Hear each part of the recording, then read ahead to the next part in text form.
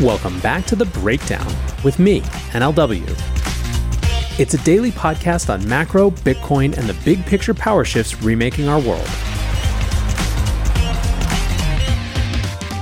What's going on, guys? It is Tuesday, May 23rd, and today we are catching up on a report that Binance was commingling customer funds.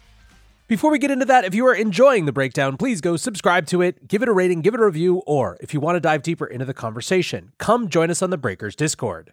You can find a link in the show notes or go to bit.ly/breakdownpod. Hello, friends. Well, this morning as I was prepping the show, news broke from Reuters.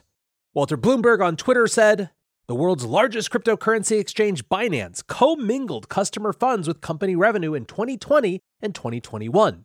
In breach of U.S. financial rules that require customer money to be kept separate, 3 sources familiar with the matter told Reuters. So let's go through this. Let's try to get a sense of how serious this is. Let's see if there is another Sam-type situation on our hands. First, let's talk the accusation. Well, it's pretty much right there in the headline, Binance commingling customer funds with company revenue in 2020 and 2021. The sourcing, 3 sources familiar with the matter, and Reuters. But let's try to get a few more details. From the Reuters piece, quote, one of the sources, a person with direct knowledge of Binance Group's finances, said the sums ran into billions of dollars and commingling happened almost daily in accounts the exchange held at U.S. lender Silvergate Bank. Reuters couldn't independently verify the figures or the frequency, but the news agency reviewed a bank record showing that on February 10, 2021, Binance mixed $20 million from a corporate account with $15 million from an account that received customer money. Reuters found no evidence that Binance client monies were lost or taken. So there's a bunch that's important here. One is that Reuters couldn't verify the figures in total, and that they really only had this one particular bank record showing a mixing. Now, what did Binance say? Well, in a statement to Reuters, they obviously denied this. Spokesperson Brad Jaff said, these accounts were not used to accept user deposits. They were used to facilitate user purchases. There was no commingling at any time because these are 100% corporate accounts. End quote. Reuters goes on, when users sent money to the account, they were not depositing funds but buying the exchange's bespoke dollar-linked crypto token BUSD. This process was, quote, exactly the same thing as buying a product from Amazon. Basically, what Binance is saying is that in this particular instance that Reuters has this account for, it's not customer funds being deposited so that then Binance can go buy Bitcoin or Ethereum on their behalf. Binance is saying that these were customers who were buying BUSD, the proprietary stablecoin. Which, if that's the case, as soon as they buy that stablecoin, those $15 billion or whatever it is become Binance's. At least that's the argument. Now, let's hold aside that one particular instance because Reuters is obviously trying to paint a much larger picture. I think the real sum up comes from the sentence, the money flows at Binance indicate a lack of internal controls to ensure customer funds were clearly identifiable and segregated from company revenues. Now, there are also 2 other points that the piece makes. A big part of the article is about Silvergate Bank. Now, this is a little complicated because on the one hand, journalists should be trying to suss out this complicated web of relationships between accounts, and the more transparent there is and the less need for corporate forensics there is, I think in general, the better. At the same time, this story continues the tone, which is a presumption of guiltiness on the part of Silvergate, which has by and large so far been guilt by association. Silvergate was for a long time one of the only banks to try to actually service the industry at all. And so of course they're going to be caught up in the industry's dealings. Now I think the most relevant thing for this piece is that there's not substantively new information that Reuters has uncovered about Silvergate. It's just showing how complicated and messy the web of accounts that Binance had actually was. The other part of the Reuters story has to do with tax evasion. Discussing Binance's European operations, Reuters writes, one consequence of Binance's financial maneuvering, 4 former Binance executives said, was to protect the exchange's profits from tax authorities. Binance has never disclosed where its Binance.com trading platform is based, nor what corporate taxes it pays and where. To assess how much tax Binance pays, Reuters reviewed the exchange's public filings since 2018 in countries where it has said it has significant operations. In France and Dubai, where Binance established hubs last year, local units have not detailed tax payments. France's finance ministry declined to comment, and Dubai didn't comment. In Malta, where Binance said it was based for several years, its main local unit reported losses each year, so it paid no tax. Maltese authorities didn't comment. The only significant tax payments Reuters found were in Lithuania, where in 2022, Bifinity paid 42.5 million euros, data from Lithuania's tax authorities show. Binance Chief Strategy Officer Patrick Hillman went in on them. He wrote, "Let me explain just how desperate Reuters is to publish a negative story. The whole base of their story this morning is that when users purchased BUSD Paxos from Binance, they were taken to a transaction page that had the term deposit on it. Users were making a purchase of a stablecoin that was redeemable by Paxos, which was explicitly stated on the page.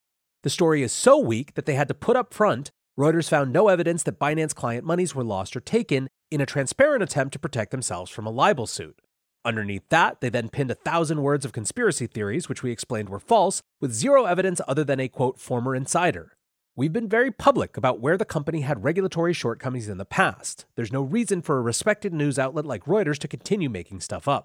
Also, the xenophobia behind consistently mentioning CZ's ethnicity without noting that he's been Canadian since the age of 12 is about as subtle as a hammer wrapped in a pillowcase." So what about the reactions from the crypto crowd? Obviously, this is a community that is very sensitive to this type of issue following FTX last year.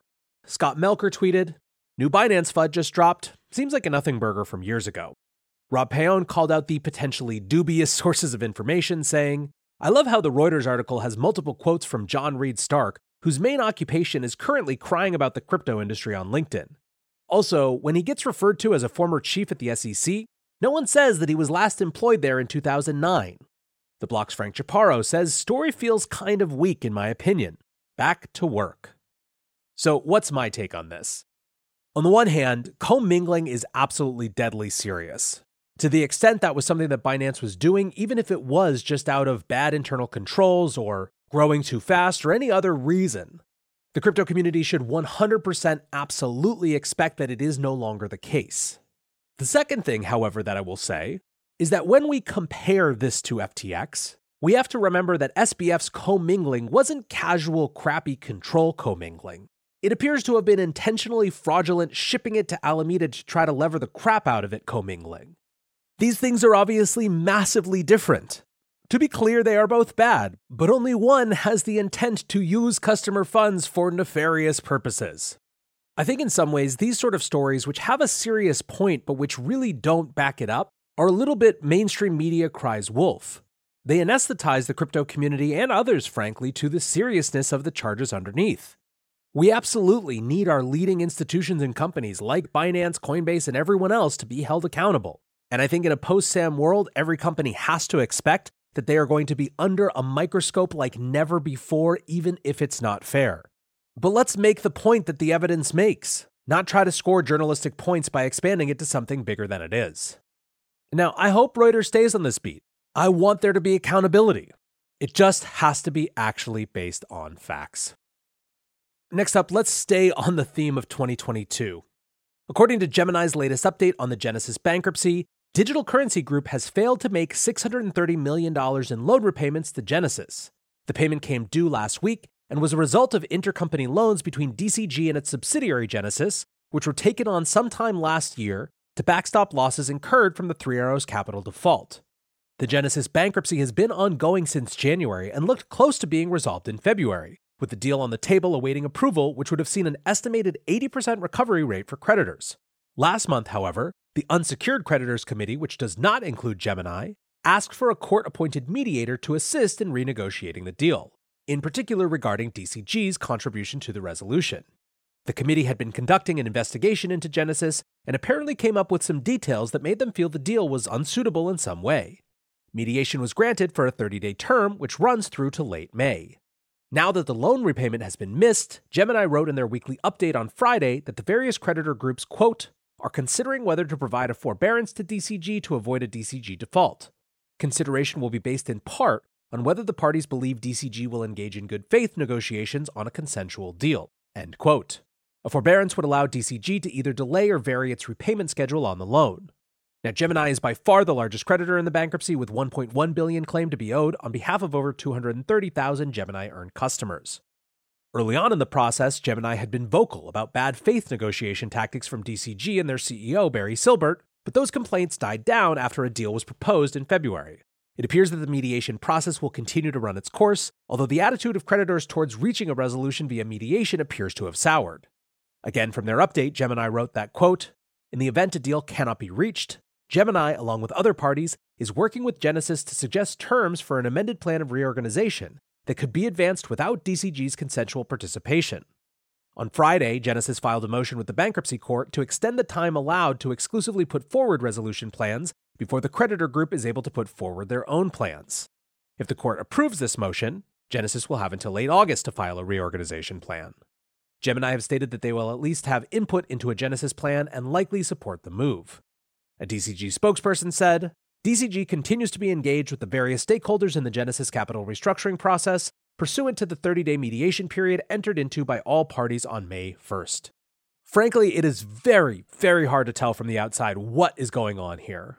It seemed in February like everyone was perfectly satisfied, or at least satisfied enough to move forward with the plan.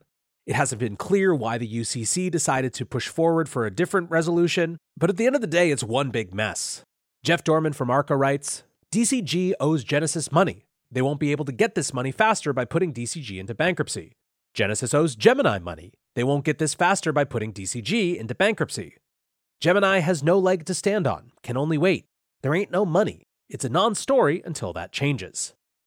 Staying on the bankruptcy theme, in a letter published on Friday, BlockFi instructed that public statements about a bankruptcy reorganization plan should be disregarded via a court-mandated communication. BlockFi's statements had been published on May 13th and discussed a proposed plan. The bankruptcy court overseeing the process ordered the comments be retracted, stating that the crypto lender had, quote, prematurely posted certain statements prior to the plan being authorized for circulation by the court. The letter, which was drafted by the court, highlighted discontent among creditors, noting that the plan was opposed by the creditors' committee. The letter stated that, quote, the committee also believes that it is not appropriate for BlockFi, via its current management and professionals, to control the liquidation of BlockFi and distribution to creditors. The committee has requested changes to the plan.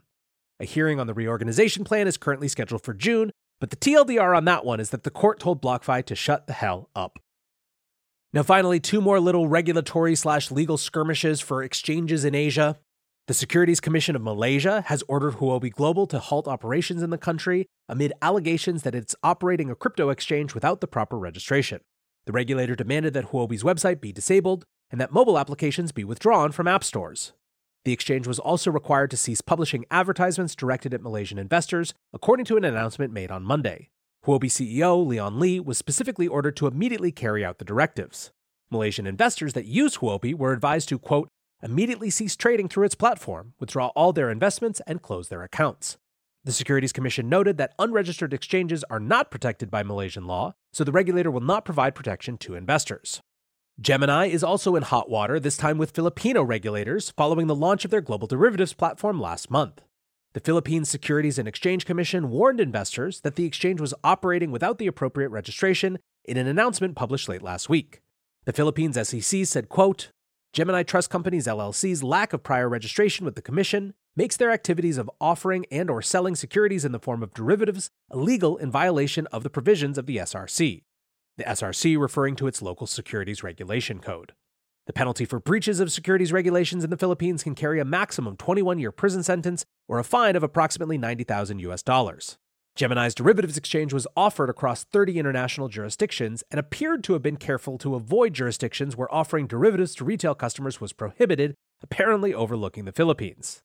In reprimanding Gemini for launching without registration, the Philippines regulator's announcement channeled U.S. SEC Chair Gary Gensler, referencing the SEC lawsuit against Gemini and quoting Gensler as saying, today's charges build on previous actions to make clear to the marketplace and the investing public that crypto lending platforms and other intermediaries need to comply with our time-tested securities laws. Doing so best protects investors. It promotes trust in markets. It's not optional. It's the law. So guys, there we are. Still lots of cleanup from last year. Hopefully things continue to move and get resolution soon. But for now, as that dirty laundry gets aired, you know we will be here to look at it all. Until next time, be safe and take care of each other. Peace.